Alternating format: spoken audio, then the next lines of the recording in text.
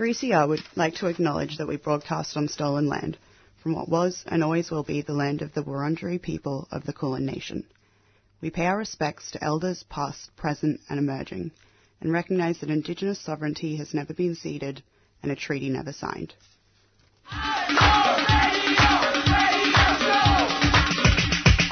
This is 3CR Breakfast. Oh, yeah. Alternative news, analysis and current affairs. Monday to Friday, 7am until 8:30am. Only double. Clap your hands.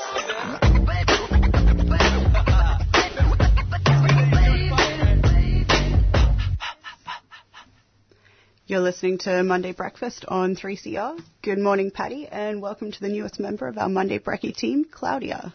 Great to have you here, Claudia. Good morning, all. And do you want to start off maybe by telling our listeners a little about yourself? Okay, well, I've got a bit of a varied background. Before I moved into journalism, I worked in the legal profession. I've also dabbled in a bit of creative writing, worked in print journalism and now audio, so really excited to be part of the show. And my general interest areas are social justice, Indigenous affairs, education, mental health and parenting. And I've got some special interests as well.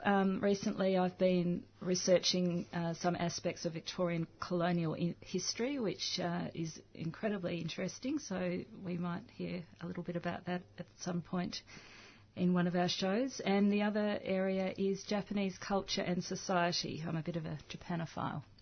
Good spread. Yeah, going to be so good as part of the show. And yeah, I'm excited for our first show with you today, Claudia. And Alice isn't with us today, but she won't be gone long. She's on a well-earned break and will be back with us in the new year. This is our last live broadcast for the year, but we've got some summer programming planned for the couple of weeks are away, and we'll be back on January 6th. And what do we have planned for our last show today? Busy show today. So we are going to get to speak to Alice at some point this morning, I think around 7:45, and she's going to lament the election results from the UK. Yes, we missed her too much to go completely without. At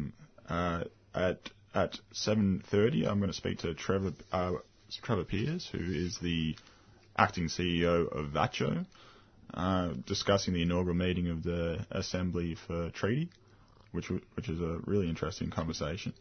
Who are you interviewing at 8 o'clock?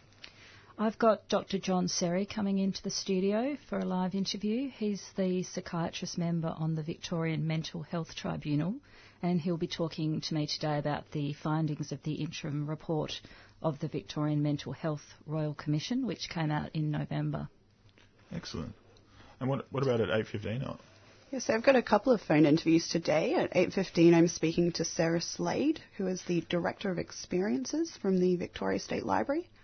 She's going to be chatting about the reopening of the library last week, which will be nice. Good to have a good news story for a change. And at 7:15, unfortunately, some less good news. I'll be speaking to Jason Lyneth from ACF, the Australian Conservation Foundation, about the latest report on the Climate Emissions Index. Oh, all right then. Busy show, and we'd just like to thank Beyond Zero, the show before us, for their excellent work. And now we're going to do the alternative news. Some folks know about it, some don't. Some will learn to shout it, some won't. But sooner or later, baby, here's a ditty. Say you're gonna have to get right down to the real nitty-gritty. Let's get right down to the real nitty-gritty now. 1, 2, nitty-gritty now, yeah, boom. Nitty-gritty, ooh-wee. Right down to the real nitty-gritty.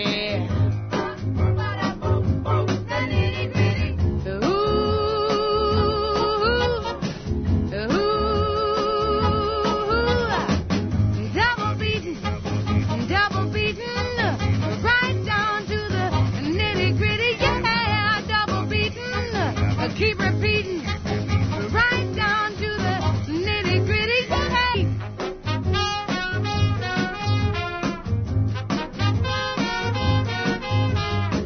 Ooh,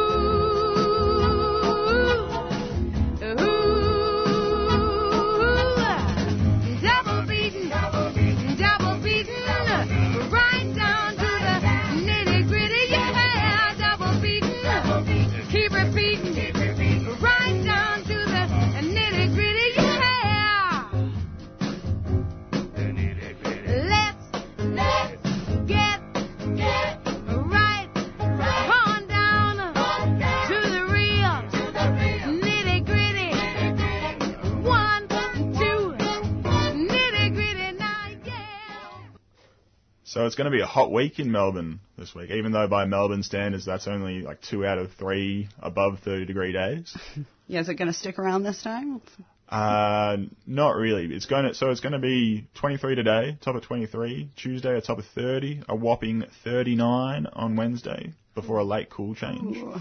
Back down to 23 on Thursday before peaking at a top of 41 degrees on Friday. Ooh.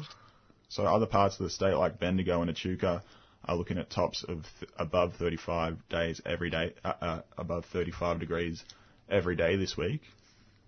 Now, for some of our listeners, that forecast is great news, and they'll be looking to pack the beaches. But for a lot of others, these heat waves can be really tough. Anyone can fall ill from heat stroke, but older people and people with chronic health conditions are particularly susceptible. So remember this week to draw the blinds early in the morning on the hot days, and to open the house up when the cool change comes through. Drink plenty of water, avoid too much direct sun, and look out for your neighbours, friends and family. Also, look out for your pets who can also struggle in the extreme weather. And take a check on the bushfire situation too, depending on where you live. Just checking what the conditions are and making preparations. Don't leave it too late. Definitely. And what alternative news did you have for us this week? Okay, well, I just had a few perspectives relating to the climate change summit in Madrid, which officially wrapped up on Friday, but apparently it is still continuing because delegates have reached a stalemate. They're struggling to reach agreement on some crucial measures. Australian Conservation Foundation has released a press statement providing the performance index results for Australia on climate change, and they're pretty disappointing, although I guess we might not be surprised. Australia's dropped one place to a ranking of 56, and there is only 61 countries whose performance is examined in the index. So, yeah, we're right down the bottom, ahead of only Iran, South Korea, Chinese Taipei, Saudi Arabia and the USA. We actually scored 0 out of 100 on climate policy. Yeah. We ranked low in 2 of the index's 4 categories, greenhouse emissions and renewables, and very low on energy use and climate policy. And according to the Climate and Energy Director at the Australia Institute, Australia is the only country to score a 0 on climate policies. Even China was higher than we were on policy. So, yeah, that's quite alarming. And, as a consequence of those results and also Australia's voice at the summit, there was a fair bit of criticism that we're not really pulling our weight in the global community. But we'll be hearing more about that when Ella has her interview later. Yeah, it's a good bit of background before I speak with Jason. Okay, and the other part of the news, there was obviously a lot of different groups protesting and voicing their opinions at the summit, but one that I thought was worth isolating because it was quite alarming was the group of Brazilian Indigenous leaders who made a plea to the international community in Madrid to back their stance for the protection of Indigenous territory against illegal deforestation and also for the protection of their people. And the reason I say this was quite alarming was because there has been a series of escalating violent attacks against Indigenous tribes by illegal loggers in Brazil over the last month. And in November, a prominent tribesman known as the Forest Guardian was actually killed in a confrontation with illegal loggers. And last week, during the Madrid Climate Summit, 2 Indigenous leaders were shot dead in a drive-by shooting in Brazil in the same vicinity as the earlier killing. According to the advocacy group Amazon Watch, the men were returning home from a rights group meeting when they were shot from a moving car. So pretty serious stuff happening there. And these incidents prompted MINGA, the Indigenous Peoples Alternative to COP25, comprised of Indigenous leaders from Ecuador, Peru and Brazil, and another activist group called Extinction Rebellion's Rebels Beyond Borders, which draws members from over 20 countries, to block the road leading to the Madrid conference. And they also installed a yellow boat with people locked inside it in an act of solidarity. The boat had the words Rebels Beyond Border on one side and Climate Justice Now on the other, and it was presented in the 6 official languages of the United Nations. So they were calling on the delegates to listen to the Indigenous leaders and act now to ensure climate justice, and they appealed by saying, "We are asking the delegates to condemn the actions of the Brazilian state and others for their complicity in ecocide and the destruction of the Amazon rainforest, for the murders of environmental defenders and for the cultural assimilation and genocide of Amazonia's Indigenous people. We call upon every human with a conscience to denounce those who would destroy the Amazon and to join with us to economically disrupt governments and companies that are responsible and to demand an end to their ecocidal and genocidal activities." So, powerful stuff.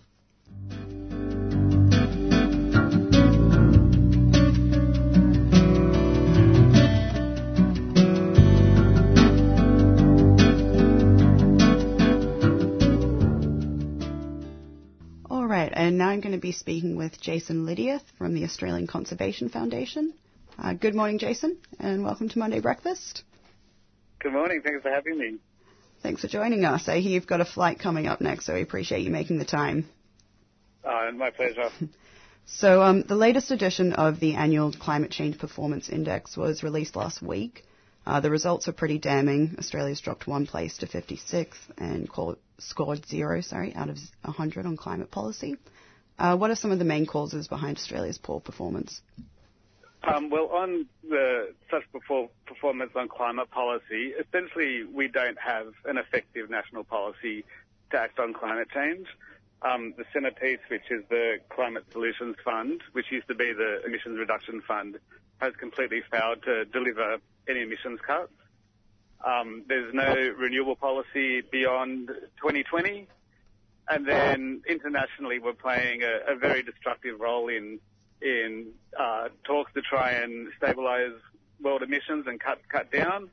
And we're not even supporting poorer nations to deal with climate change. So right across the board, we're just not doing enough.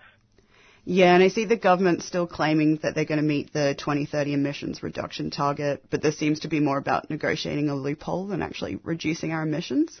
Can you explain what carryover Kyoto units are, and is Australia likely to succeed in this negotiation? Or? So what carryover credits are is that from the Kyoto talks, which was the last round of climate negotiations, countries had different targets, and the idea of carryover credits is if you exceeded your commitments, then you should be able to carry them on. That argument itself is not very good. But the fact is Australia only has carryover credits because we had such poor targets last time. So in the first, it was divided into 2 halves. In the first half, we had an increase of 8%, and in the second half, an increase of 0.5%. They were our targets. And we weren't that bad, but we still increased our emissions. And so the idea of having carryover credits is based on really poor performance is a really sketchy position to take. So other countries, had like minus 20% targets, and they don't get carryover credits even though they performed a lot better than Australia. In terms of whether we can get them through, that issue is being kicked down the road from the Madrid talks that wrapped up last night. And so, in the next round, that will be brought up again, and it looks like Australia is going to continue to try and use that loophole. And do we know what the consequence would be if they're not able to secure that loophole? Well, what it would mean is that Australia's actual targets out to 2030 will be 14%. For Australia to actually be serious about climate, we'd need to reduce our emissions by about 65% by 2030. So it's just a massive cop-out. You know, when Australia's, you know, suffering terrible drought, it's on fire, to be like trying to weasel out of any kind of real action on climate change is terrible. Yeah, absolutely. And going back to the Climate Change Performance Index, I see Scott Morrison's rejected the report, saying he doesn't think it's credible. Can you explain some of the methodology behind the report? Well, it's very credible. Like, the German Watch is an independent think tank, and they rate every country across like the same standards, and it's all extremely transparent. And so they judge countries based on 4 broad criteria, which is climate policy, renewable energy, energy use, and emissions. And they're all put in, and then each of those are broke up into subsections. And every country is held to the same standard in a very transparent manner. So to say it's not credible is ridiculous. It's completely credible. And the proof is in the pudding, in that, you know, as I outlined earlier, Australia just doesn't have a climate policy, and we're not making any progress.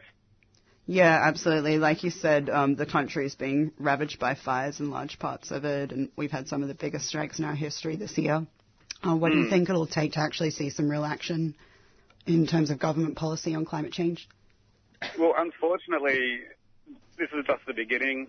These climate disasters that we're seeing are going to continue to happen, and we're seeing unprecedented concern in the community about these issues. People are really seeing what it means, and you'll see greater and greater calls for action until eventually either politicians will have to change or we'll be changing our politicians. Yeah, absolutely.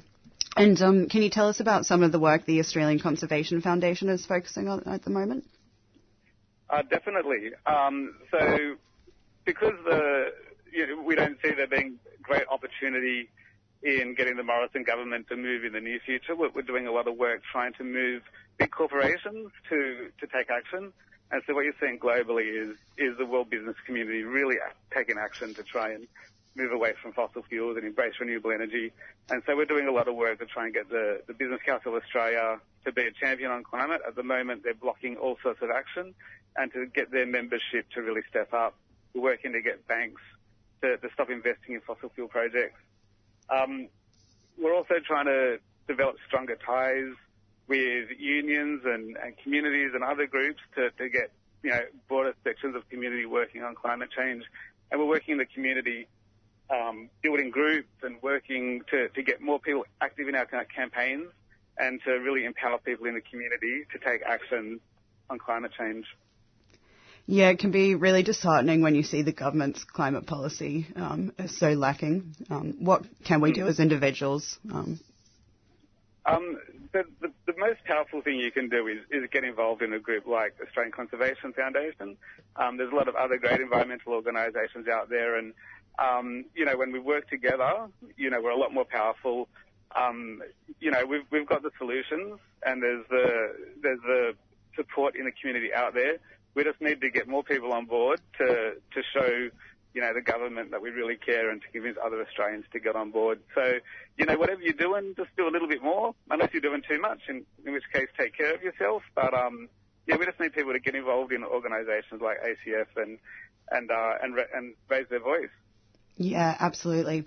Well, I think that's all we've got time for. Thanks so much for joining us this morning, Jason, and safe flight. Thank you. All right. Bye. Bye. I just think that it's ironic that the state of Victoria want to treaty with Aboriginal people but have no issue in destroying our sacred sites. War is devastating on the environment. In peacetime, the military is a huge user of fossil fuels, a huge driver of nuclear energy, and ultimately the architect of nuclear weapons. Subscribe to 3CR in 2019, fighting for social justice and environmental change. And to all the people that are so afraid of the solutions to climate change that they choose to live in denial instead, the current solutions to the climate emergency are much easier to cope with than the outcomes that will come if we don't. Feed Radical Radio. Go to 3cr.org.au/subscribe or call the station on 9419 8377. follow the sun, and which way the wind blows.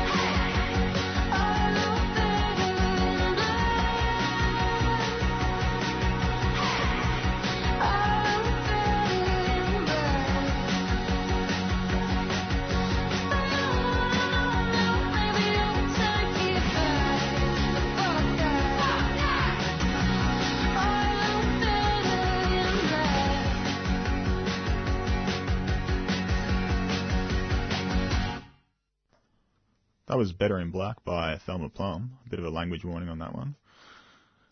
And now we're going to go to a pre-recorded interview with Trevor Pearce. So last Tuesday, the 10th of December, a momentous event took place. The inaugural meeting of the First Peoples Assembly for Treaty between Aboriginal community and Victorian government. I spoke to Trevor Pearce, a Kamilaroi man and acting CEO of VACCHO, the Victorian Aboriginal Controlled Community Health Organisation, about the meeting.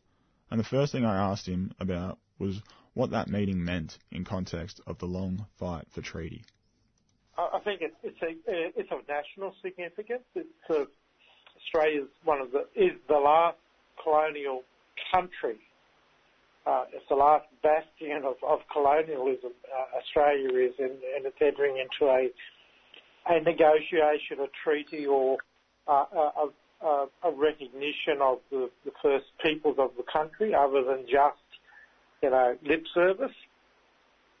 It's about recognising that. It's a major watershed in the history of Australian society. It's such an important step forward. And while there was a lot of celebration, there were also some worries, especially about the cultural safety of the setting. Wathaurong Arenti and Gunditjmara man Jordan Edwards said in his maiden speech that he felt a lack of blackness in this process.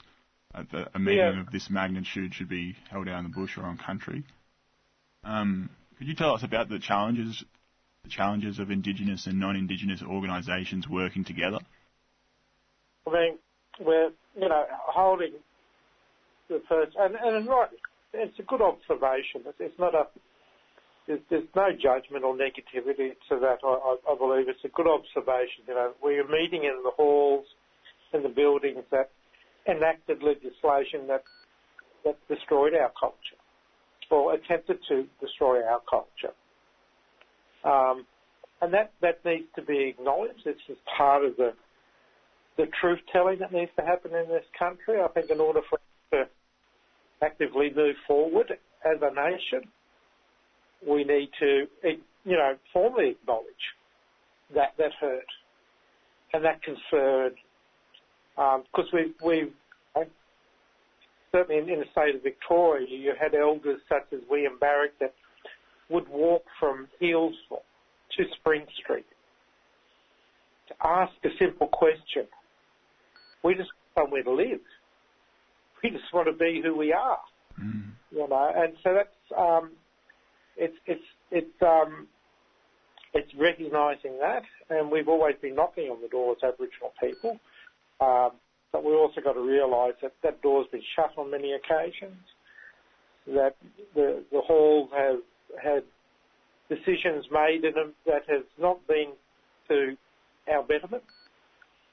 It has been to an architecture of destruction of cultural identity.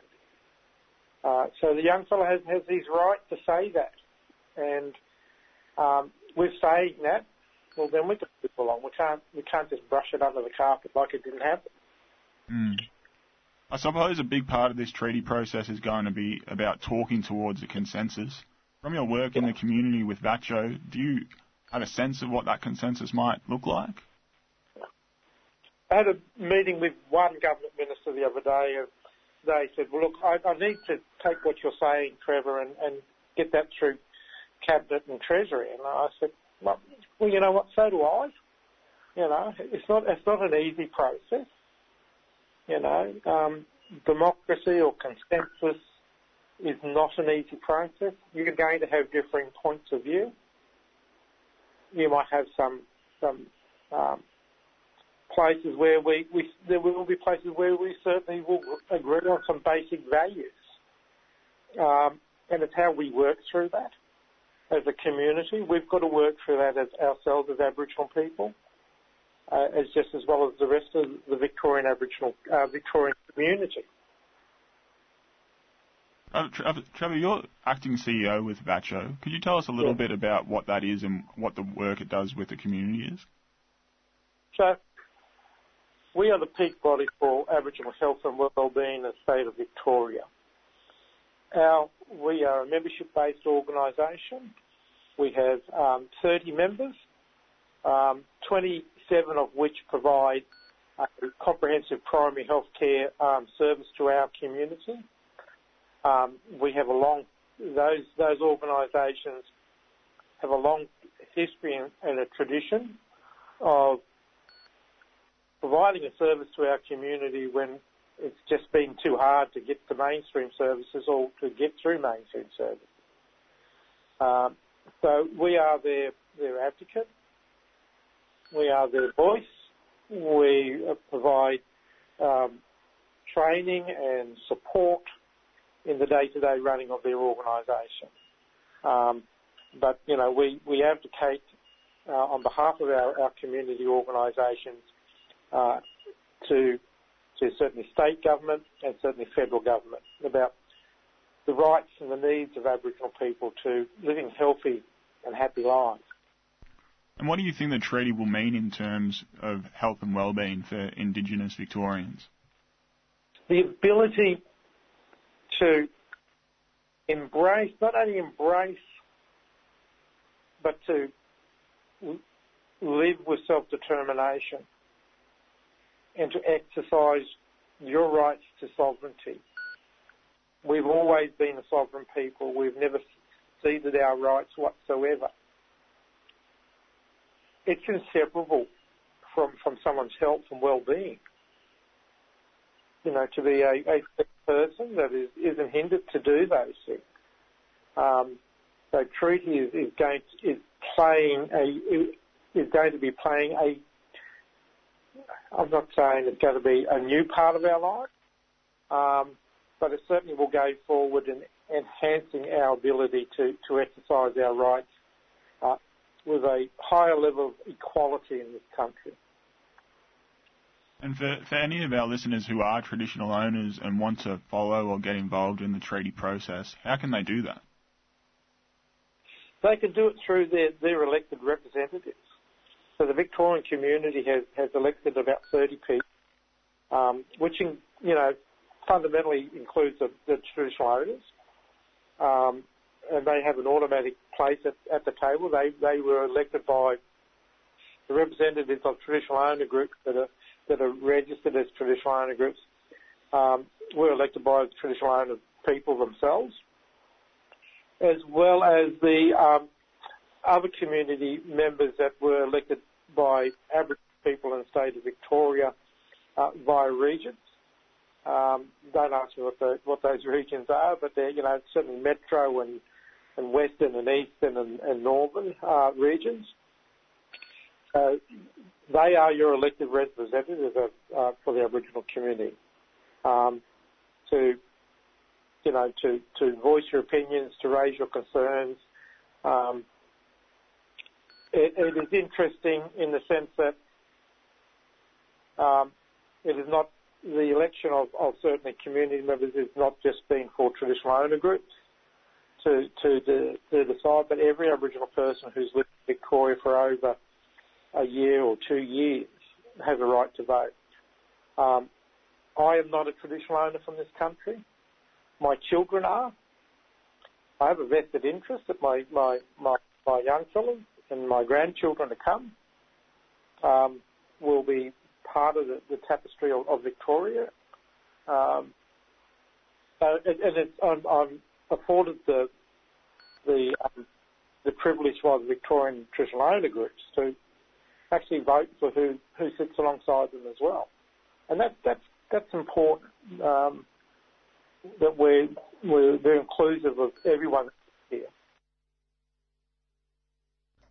Thanks so much to Trevor Pearce for coming on and telling us about treaty, and we are really looking forward to that process progressing in the Parliament. Treaty, it's time for the treaty now, I think. I just think that it's ironic that the state of Victoria want to treaty with Aboriginal people but have no issue in destroying our sacred sites. War is devastating on the environment. In peacetime, the military is a huge user of fossil fuels, a huge driver of nuclear energy, and ultimately the architect of nuclear weapons. Subscribe to 3CR in 2019, fighting for social justice and environmental change. And to all the people that are so afraid of the solutions to climate change that they choose to live in denial instead, the current solutions to the climate emergency are much easier to cope with than the outcomes that will come if we don't. Feed Radical Radio. Go to 3cr.org.au/subscribe or call the station on 9419 8377. Follow the sun, which way the wind blows. All right, next up we're going to be speaking with Alice about the UK election results. But first a song. This is In My Business from Fulton Street.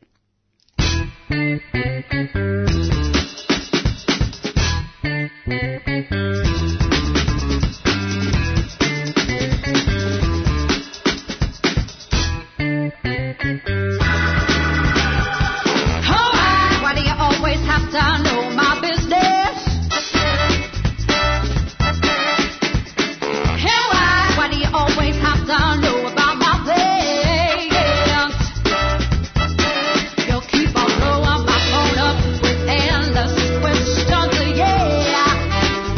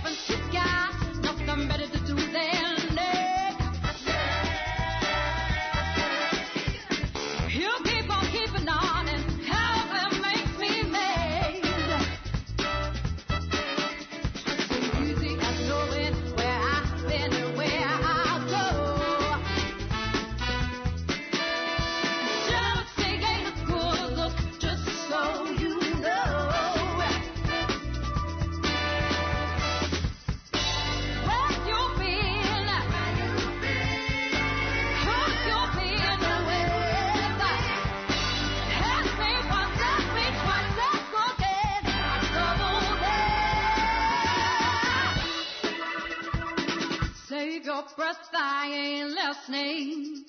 Save your breath, I ain't listening. Save your breath, I ain't listening. Save your breath, I ain't listening. Save your breath, I ain't listening. I'm my own person, and I don't answer no one. If you don't want me to go, if you don't want me to go, why don't you just say so? 'Cause you know I ain't gonna listen anyway. Where you been? Who you been with? Tell me what that's for that.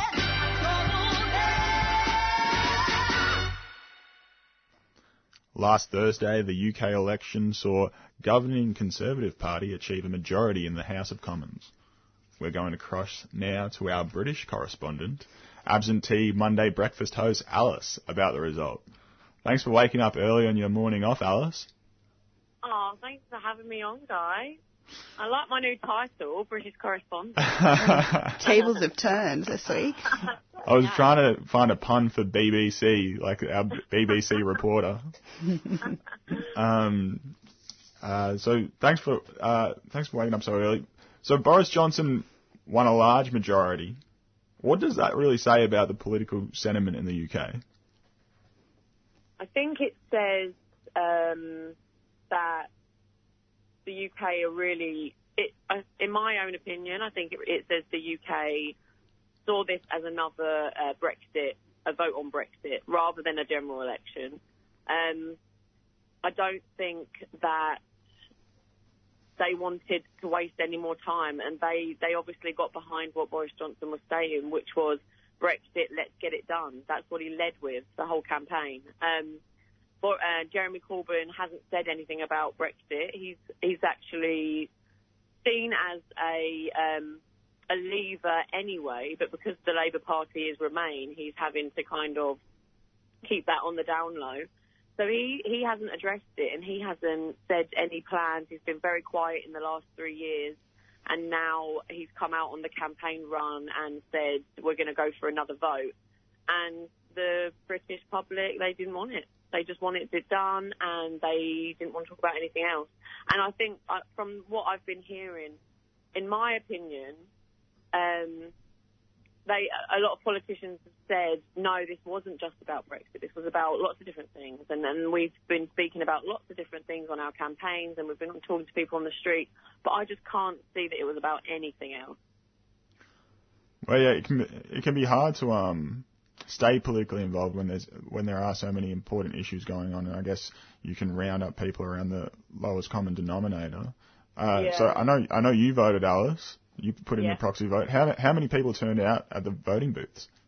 So I think it was about 65% turnout, which is down on last year. But yeah, I don't think that's a strong number really. But that's what it was looking like.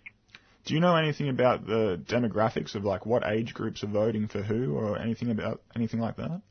Yeah, so the sort of under 30s they voted Labour, and the older population were voting Conservative. That's what the split looks like, and we've seen that over the last. I think we see that in most elections, to be honest. And then that kind of mirrors what we saw in the Brexit vote as well. So that's not too surprising.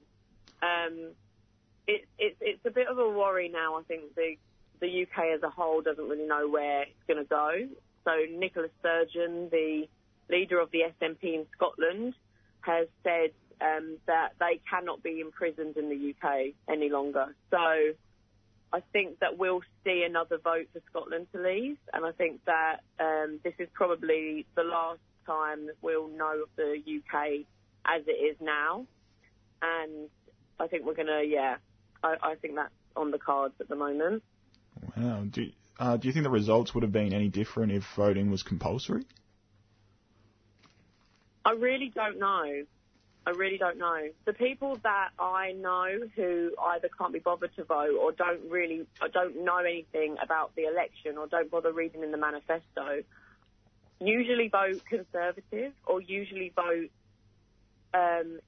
along the lines of what their parents are voting or what somebody close to them who strongly believes in something, they just vote like them, which in my own experience from back at home, because I'm from a East London, Essex way, which it was Labour, now it's very Conservative. Labour did win back their seat there, but only by a tiny amount, which is unheard of. So it's still a Labour seat, but it's very Conservative.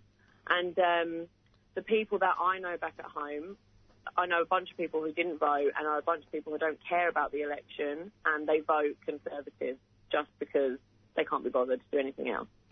And I find that people that do that are in such a privileged position because they don't have to care about politics, that they don't make good decisions anyway. So, and they don't read up, they don't understand, and they don't care. So even if voting was compulsory, I can't imagine the vote ever even being a fair vote either. It's just another box that will be ticked by somebody who didn't read up what a manifesto was. I was very encouraging people to vote, and I kept saying, I mean, it's always all over Facebook and Instagram, whatever, but I kept saying, remember to vote, like, your voice is important. And by the end of it, I was so sick, I almost wanted to say on it, I've changed my mind, don't vote. If you haven't read anything and you can't be bothered to even catch yourself up with politics, you don't deserve to vote. You don't deserve to even have a say in this, because you all are voting Conservative beyond, like, not even for your own good. Everybody who I know, I mean, and there's the idea of you vote in favour or you vote for the most vulnerable person you know and vote in their interest. All the vulnerable people I know back at home have voted Conservative, which directly goes against their interest. I don't even know what to say with that. I don't know if compulsory voting would help at all with a result. So, yeah, when you do get that disillusionment with traditional government, you know, people tend to lean towards activism. What is the state of activism in England? So, I've seen there's been a lot of protests in the UK, and there's been some in Scotland as well, and that's coming from the socialist side. The socialist activists are coming out. It hasn't made mainstream news as far as I'm aware. I spoke to my parents not long ago, literally this morning. I was on the phone to them, and they haven't come across this. They haven't come across this video, so it hasn't made it into any mainstream field. It's not being reported on the news, and it's not made it onto any of the BBC or the news sites. But there is a video going around Facebook, obviously, which has this big socialist protest, and the police are out, and they're hitting them with their batons, and they're pulling them to the ground. It's a very, very aggressive. It's very angry on both sides, and you do hear one. I think it's a police officer. I don't want to say it for certain, but somebody shouts out in the crowd, and it's from an opposition, kind of, an opposing to the crowd who are protesting, saying you're not in sociology class anymore, and then aggressively pushing in. So yeah, there is a lot of activism going on, and I think it's going to continue. It's not going to go away quietly. Boris Johnson in his speech did sort of say, let's all now be positive and whatever. Let's look forward, and the people who didn't vote for me, I'm still gonna be working in your interest. But people aren't interested in what he has to say, so I can't imagine that it will be a quiet time in the UK at the moment, and I can't imagine it being quiet for the next couple of years either. Yeah, that was going to be my last question for you. What do you see for the next few years in the UK? Oh, what do I see? Brexit going through? I don't see Brexit getting done. I don't think that Brexit will be done for the next 2 years. Boris Johnson hasn't proven that he can do anything. So why on earth we would believe him that he is saying he's going to get Brexit done, I have no idea. I think that we will eventually leave. I don't think it's going to be a quick exit, and I don't think it's going to be a painless one either. I think that it will take another couple of years to really negotiate a deal. I think, that's what's going to happen. And unless Labour can find a leader that really resonates with the old Labour population, unfortunately, it doesn't look like Labour will be a strong opposition for the Tories anymore. The Tories have won by such a landslide, and I lean heavy to the left, and I agree with all socialist policies, but Jeremy Corbyn cannot convince people to vote for him and to vote for that type of leadership on that type of Labour. So I think, unfortunately, someone's going to have to come in that is more to the centre in order to win back the vote. They lost places in the north that have never had a Conservative seat, and they are now voting Conservative, and that has never happened in the whole history of the Labour Party, and that those seats have never been Conservative, they've always been Labour, and now they're not. So, and that was something that the Conservative Party, that was part of their targeting strategy. They targeted people in these positions because Corbyn is only really convincing people in the metropolitan cities to vote for him now. London is heavy Labour. Manchester is Labour, I believe. I might not be correct in saying that, but it's more heavy leaning to Labour than it is to Conservative. And so we're seeing the cities remaining, keeping their votes. But he's lost a lot of faith from people living out in the country and not in these metropolitan areas. So I don't think that he or his manifesto can survive. And I think that we're going to see a new Labour leader come in. They're going to centre it more to the right. So centre left, and hopefully that will take the leadership away from the Tories next year. Sorry, I'll just jump in with a question then. So you say Labour needs a new kind of leader. Alice, what do you think that would look like to have a strong candidate? I think the leader that needs to take position. I don't think that I've seen one that exists at the moment in Labour in the cabinet. I think it needs to be somebody who has watched what the Tories have done and what these really right-wing politicians are doing and how they're winning, has watched, observed, and can understand the game of chess they're playing. They need to just be strategic, and they need to obviously align with the views of Labour, not of the right, but they need to just go about it in a different way. And I'd learn from Corbyn's mistakes massively, just learn from them, because he has made them. And I think if it shows more than anything as well, the UK population wants a leader that they don't believe is keeping in secret.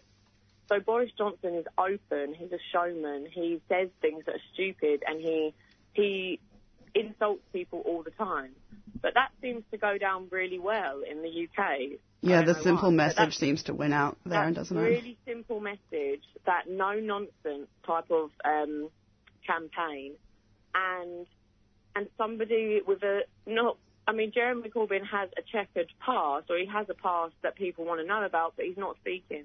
So he has the clouds of anti-Semitism and IRA, like pro-IRA, behind him or on top of him, and he doesn't talk about it. And people can't forget. People won't forget in the UK the IRA bombing, and they need that to be addressed. And Corbyn hasn't addressed what his what his links are to those campaigns or to those parties or whatever. And I know, like, Corbyn is anti-oppression in all forms. So he's pro-Palestine, and he was anti the Protestant government in Ireland, which was oppressing the Catholics, which is where the IRA kind of came up from. That's the story there, I think. I don't think there's anything more to it than that, and I think that every other thing is a Tory spin on why Corbyn is anti-Semitic and why he's a terrorist sympathiser. But until he addresses them, until he's open and honest and can spin the stories how they need to be spun in order to get the public on side, he was never going to win. And unfortunately, that's just the case. The public need an open prime minister who they believe is one of their mates, and they can go and have a pint with them down the pub and talk about the world and put the world to rights, and that they've got their back. That's really what they want. And unfortunately, Boris Johnson had all the charisma, and he's the showman that he is, and he has really won the support of the working class, which is a real shame because he certainly doesn't give a flying foo about them. Sorry, I was going to swear. Yeah. Well, we better wrap it up then. Thank you so much for speaking to us this morning, Alice, and thanks for getting up so early. Thanks. Thanks, Alice. Thank you guys. Can't wait to see you again after the break. Yeah, see you in Jan. Bye. So that was Alice Golds, our British correspondent, and here's Pussy Riot with Police State.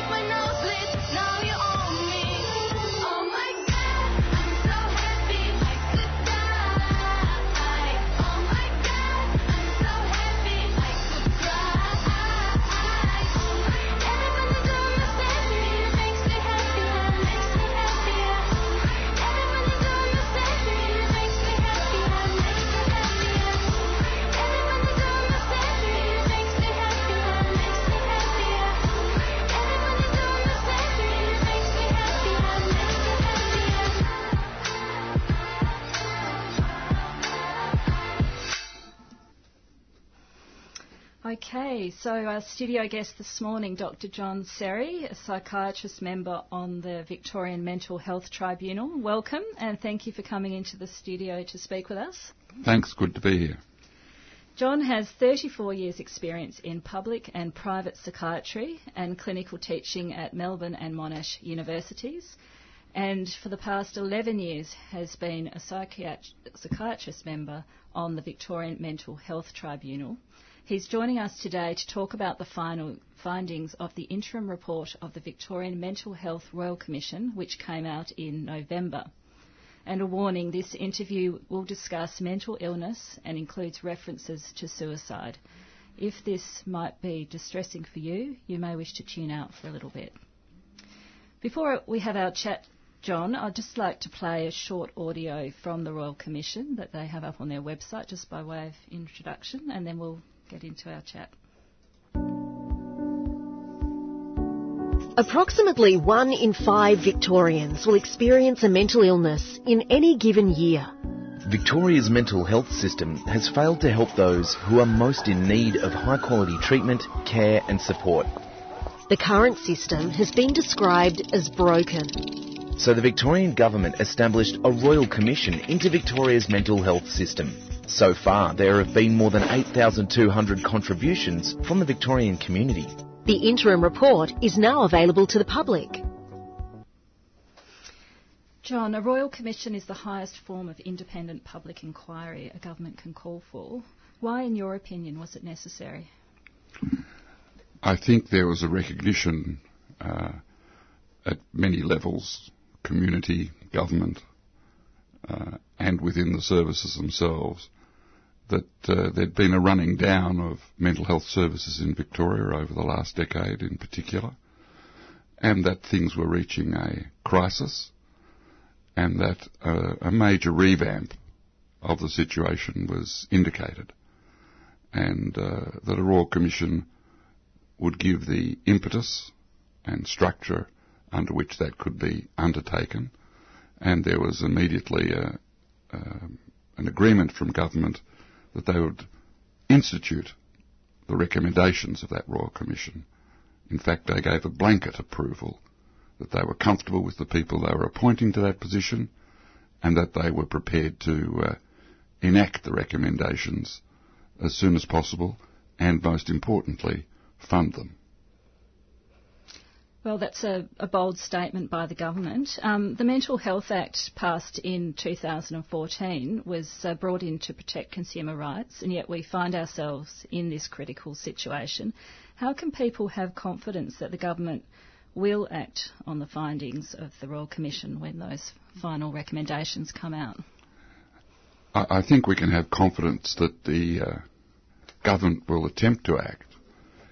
There has to be a revamp within the services so that they have the staffing, they have the allocation of resources to be able to put into implementation on the ground the recommendations.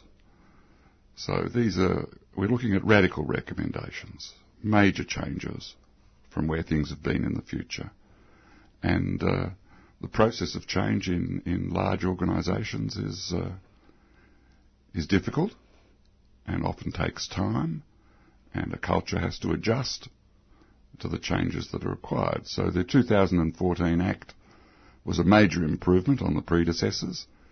It stressed the rights of consumers and their carers and family. It stressed a consultative approach in defining treatment. But these things are difficult to put into practice when they're not the modus operandi that exists, and when the resources are so strapped that introducing change is very difficult at the ground, face-to-face level. But the acknowledgement that the Act has made appropriate changes and that these have to be resourced so that they can be put into practice is an important part of this Royal Commission and where it's heading. The statistics are truly alarming when we look at the situation in Victoria.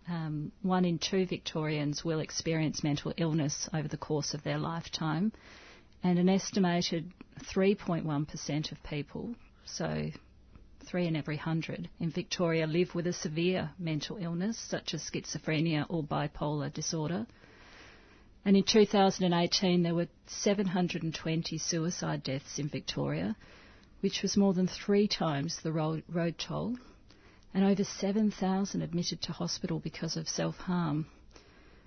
And perhaps most startling is that suicide is now the leading cause of death for people between the ages of 15 and 44 in Australia. What are the biggest systemic problems the Royal Commission has identified so far? I think they've identified that there is dissatisfaction in consumers and their carers as to the service that they're receiving in terms of access, ready access to the service, and the engagement of the services with the participants has received a lot of criticism in the presentations to the Royal Commission in their community consultations. And that with the rundown of funding over the past 10 years and the growth in demand, there's been a major mismatch, and the services have been extremely stressed, and they haven't had the backup support services to provide the sort of comprehensive treatment plans that patients need. And that's been a progressive decrease. Victoria was a leading funded service in the past, and that's dramatically changed, so that's now towards the bottom of the list.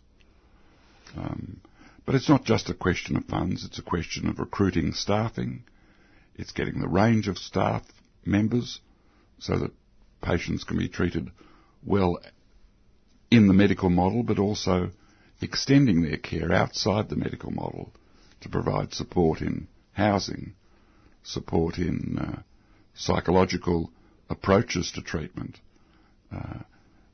having staff who can spend the time to properly engage with the consumers and their support team to work out agreed to plans of management that can have an effect.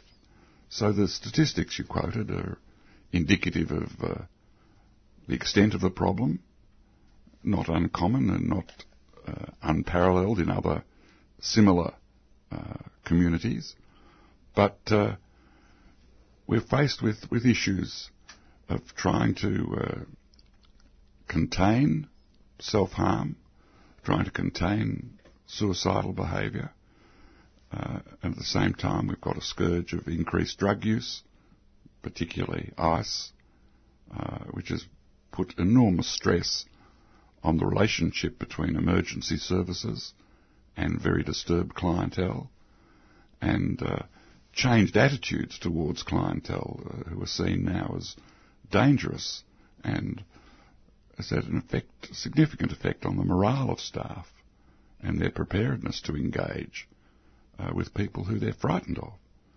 So there are a lot of issues that need attention. I'm calmed to a degree by the fact that the commissioners cover a very wide range of experience, but they've come together with a very unified approach to what is required. They have not just tinkered around the edges, but they're looking at major structural change so that services are organised over the state and with a unified approach to mental health care that's been lacking because services have tended to be isolated and, as I said, again, poorly resourced. And although they're manfully trying to deal with the situation, it's been overwhelming, and that's led to staff stress, which was raised in the community consultations a lot, about how staff were stressed, how they found it difficult to remain in the front line under the circumstances that they were operating, how people were leaving the services, even people with major experience were wanting to move to administrative positions rather than face the distressing situations that they were unable to cope with. And what are some of the key recommendations, or can you give us a couple of examples of where the Royal Commission is indicating change might be warranted and I think best placed? they're talking about organisational change so that there is more clear-cut policy which applies to all the services around the states, a removal of what they call silos of care, where each individual service dictates its own policy and there isn't a common policy, where services provide across-the-board responses that are required in mental health care, not just medication, not just medical, but also social assistance, psychological assistance, proper coordination of teams of care that can provide the multiple needs that come up in these situations, and the flow-on of those problems to carers, to family, that tend to extend the impact of mental illness within families and within carers, so that one has to take a broader view of the clinical situation than simply addressing symptoms and trying to control them. So going beyond just the medical aspects and building a social support service. And not finding yourself in a very stressed service where you're trying to contain risk, and risk becomes the paramount consideration rather than patient care and creative patient care and a recovery-based orientation. If you're just battling to contain risk in people who are severely disturbed and often have multiple and enduring mental health problems, you never get to engage with the patient and start to map out a proper recovery plan that may make a major change over a lifetime, because you're dealing with the crisis, and the crisis is about blame. Services don't want to be blamed because they lose a patient. They don't want to be blamed because a patient acts out in a destructive way in the community. And that becomes the focus rather than being able to calmly engage and provide the services that are needed and fulfil what the public expects of them. And does Victoria have any existing examples of this holistic model that you're describing? I've had some involvement recently with an organisation called First Step, which deals with people with enduring mental illness and associated illicit drug use. And it's a one-step shop.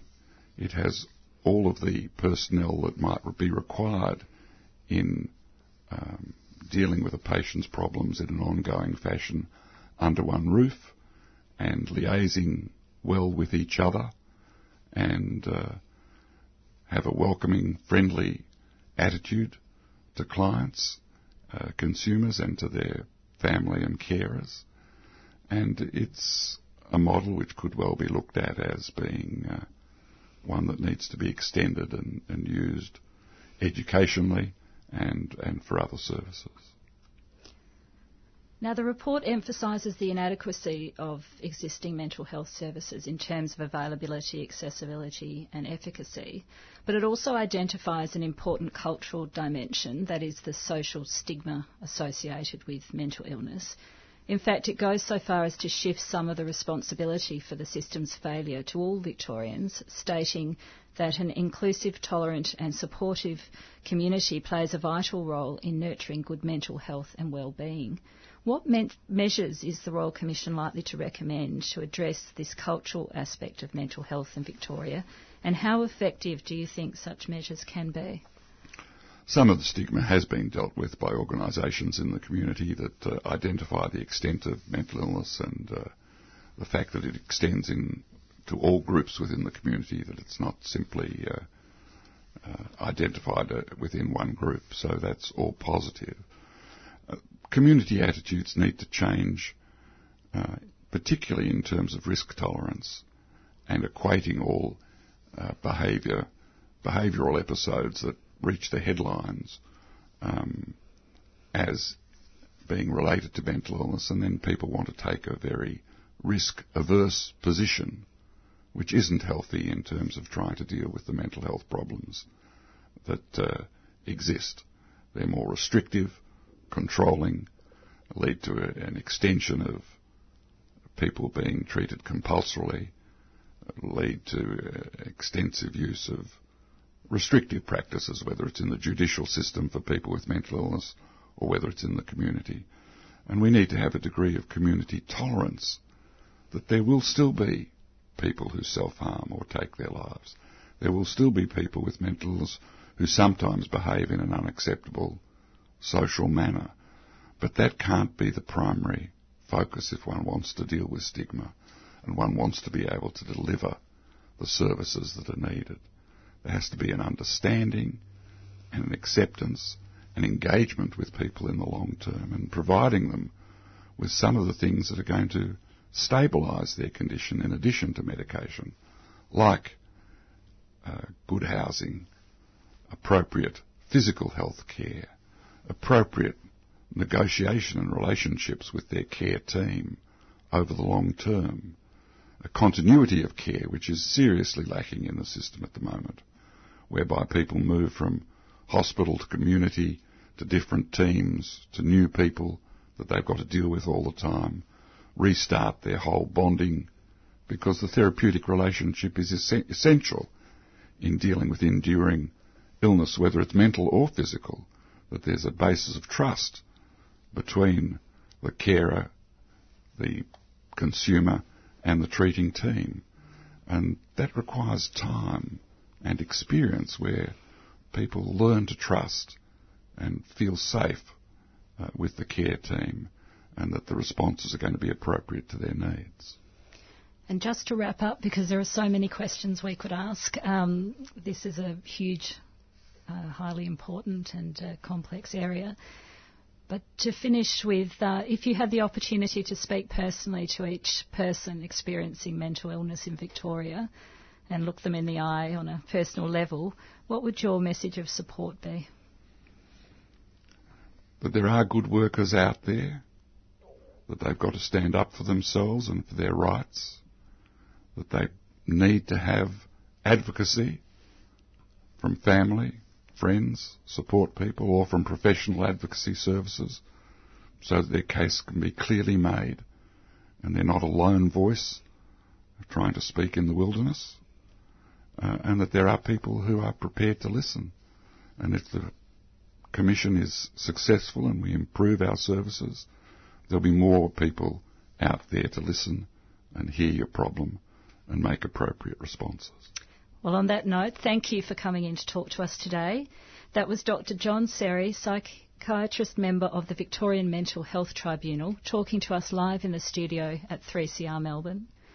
And if this interview raises issues for you, or if you or a loved one require support, call Lifeline on 131114, Beyond Blue on 1300 224 636, or contact betterhealth.vic.gov.au for mental health service information. And for any emergency situations, please dial 000.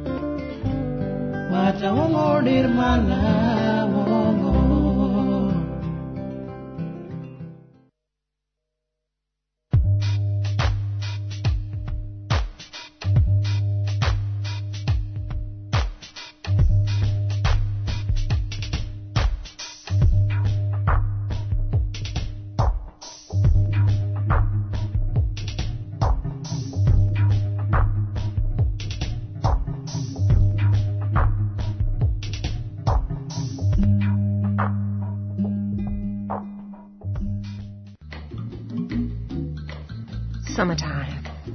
Summertime brings wine. Pass me my Prosecco. patio. This year's delicious Radical Radio wines are generously sponsored by Bress Winery in the Harcourt Valley. Specially priced at only $20 a bottle and even cheaper by the dozen or half dozen. You can order via phone or online and collect it from 3CR during business hours up until noon on Tuesday the 24th of December. Perfect as a gift or to fill a raised glass to toast 3CR. Call the station during business hours on 9419-8377 to order or go to 3cr.org.au/shop. Bress Wines is a 3CR supporter. And now we're joined by Sarah Slade from the Victoria State Library. She's the Director of Experiences there. Good morning, Sarah, and welcome to Monday Brekkie. Hi, Ella. Thanks very much for having me. Thanks for joining us. And before we talk libraries, can I just say Director of Experiences has to be the best job title I've heard? It is one of the best jobs I've ever had, and it's a great title. It's as good as it sounds then. Yeah, it is. All right. So the Victoria State Library has reopened last week after a nearly 5-year redevelopment. Can you tell us about the redesign and give us an idea of what visitors can expect? Yeah, certainly.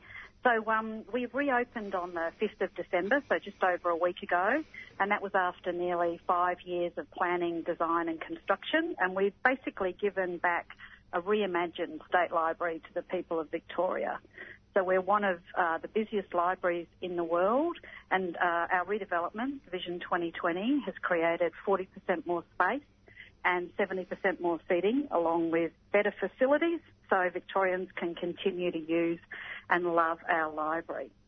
And the main thing we wanted to do with the redevelopment was to make sure that we were continuing to evolve to address the changing needs of our visitors and our very diverse community. So we wanted to zone the library to better cater for different needs and include a lot more digital technology throughout the building. Yeah, it's such a beautiful old building, and the redesign is a really lovely blend of old and new, I think. I imagine this was a conscious decision on the part of the architects? Yeah, very much. So the architect's intent was to let the heritage spaces really stand out in their raw beauty, but also it's quite a complex site. Everyone who's been here will remember that. It's actually 23 different buildings, and they're all of different ages, and so one of the intents of the architects was to make sure that you could see through to other spaces, whatever space you were using, and I think they've been really successful in that. The Ian Potter Queen's Hall is really the jewel in the library's crown, and that's been closed for 16 years, so it's lovely to be able to open it up again to the public. It's the library's original reading room, and it really is now one of the most beautiful spaces in Melbourne, if not the whole of Australia. It's been restored to reveal its original beauty, and that includes, it used to have skylights that flooded the whole space with natural light, and they've been closed up for decades, and so a lot of the project was very complicated work on the roof of the Ian Potter Queen's Hall to protect the original skylights, but also let natural light in, which we've now done, and also to do what we're sort of referring to as an archaeological reveal. So we've identified parts of the original paint scheme, and we've done a paint reveal of some of those areas where that's been damaged over the decades. We haven't tried to make it look like it's new, so visitors can see exactly what it would have looked like when it was originally done, and I think that's been incredibly successful. Wow, did you know that was there when you first started building and redeveloping? Yeah, wow. yeah, we did. So we have a conservation management plan for the whole site, and that's one of the things that we had to be really careful of. So we did a lot of work. The Architectus and Schmidt-Hammer Larsen, it was a partnership between local and international architects. They did a lot of work on that, and also we were in consultation with Heritage Victoria, and we had guidance from Andronis Conservation Architecture as well. So it was a lot of expertise, both locally and internationally, that led us to this fabulous end result. Great.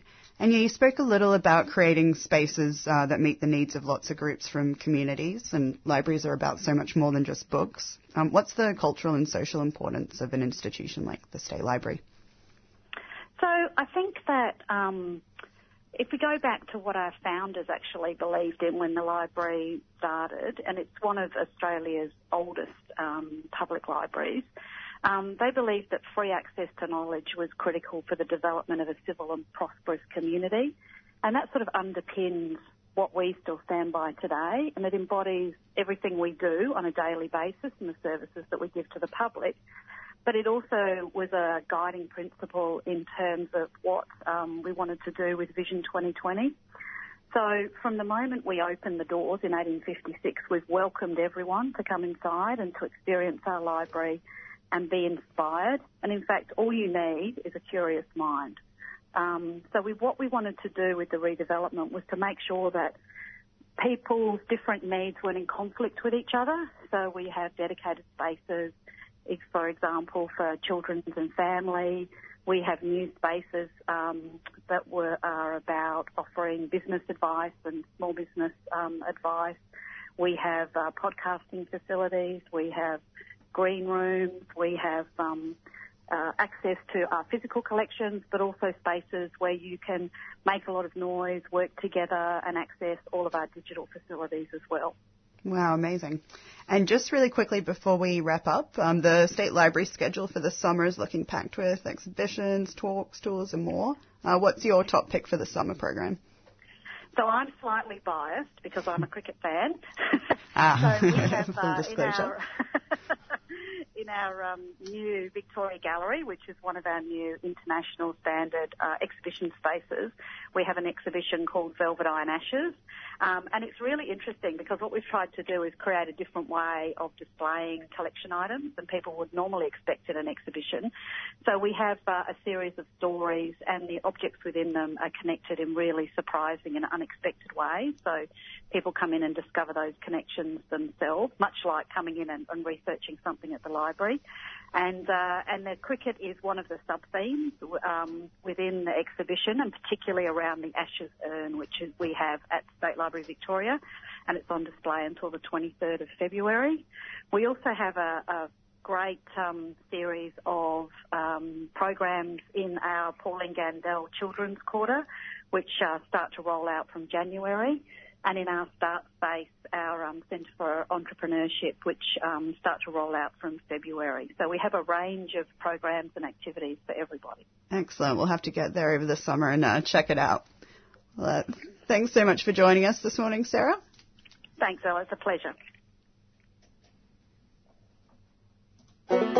Get your copy of 3CR's magnificent book. Just a stunning history of the people, programs and issues at the station since 1976. On sale now for the amazing price of just $20. Pick one up at the station or jump online and place your order. Radical Radio, celebrating 40 years of 3CR. On sale now for $20.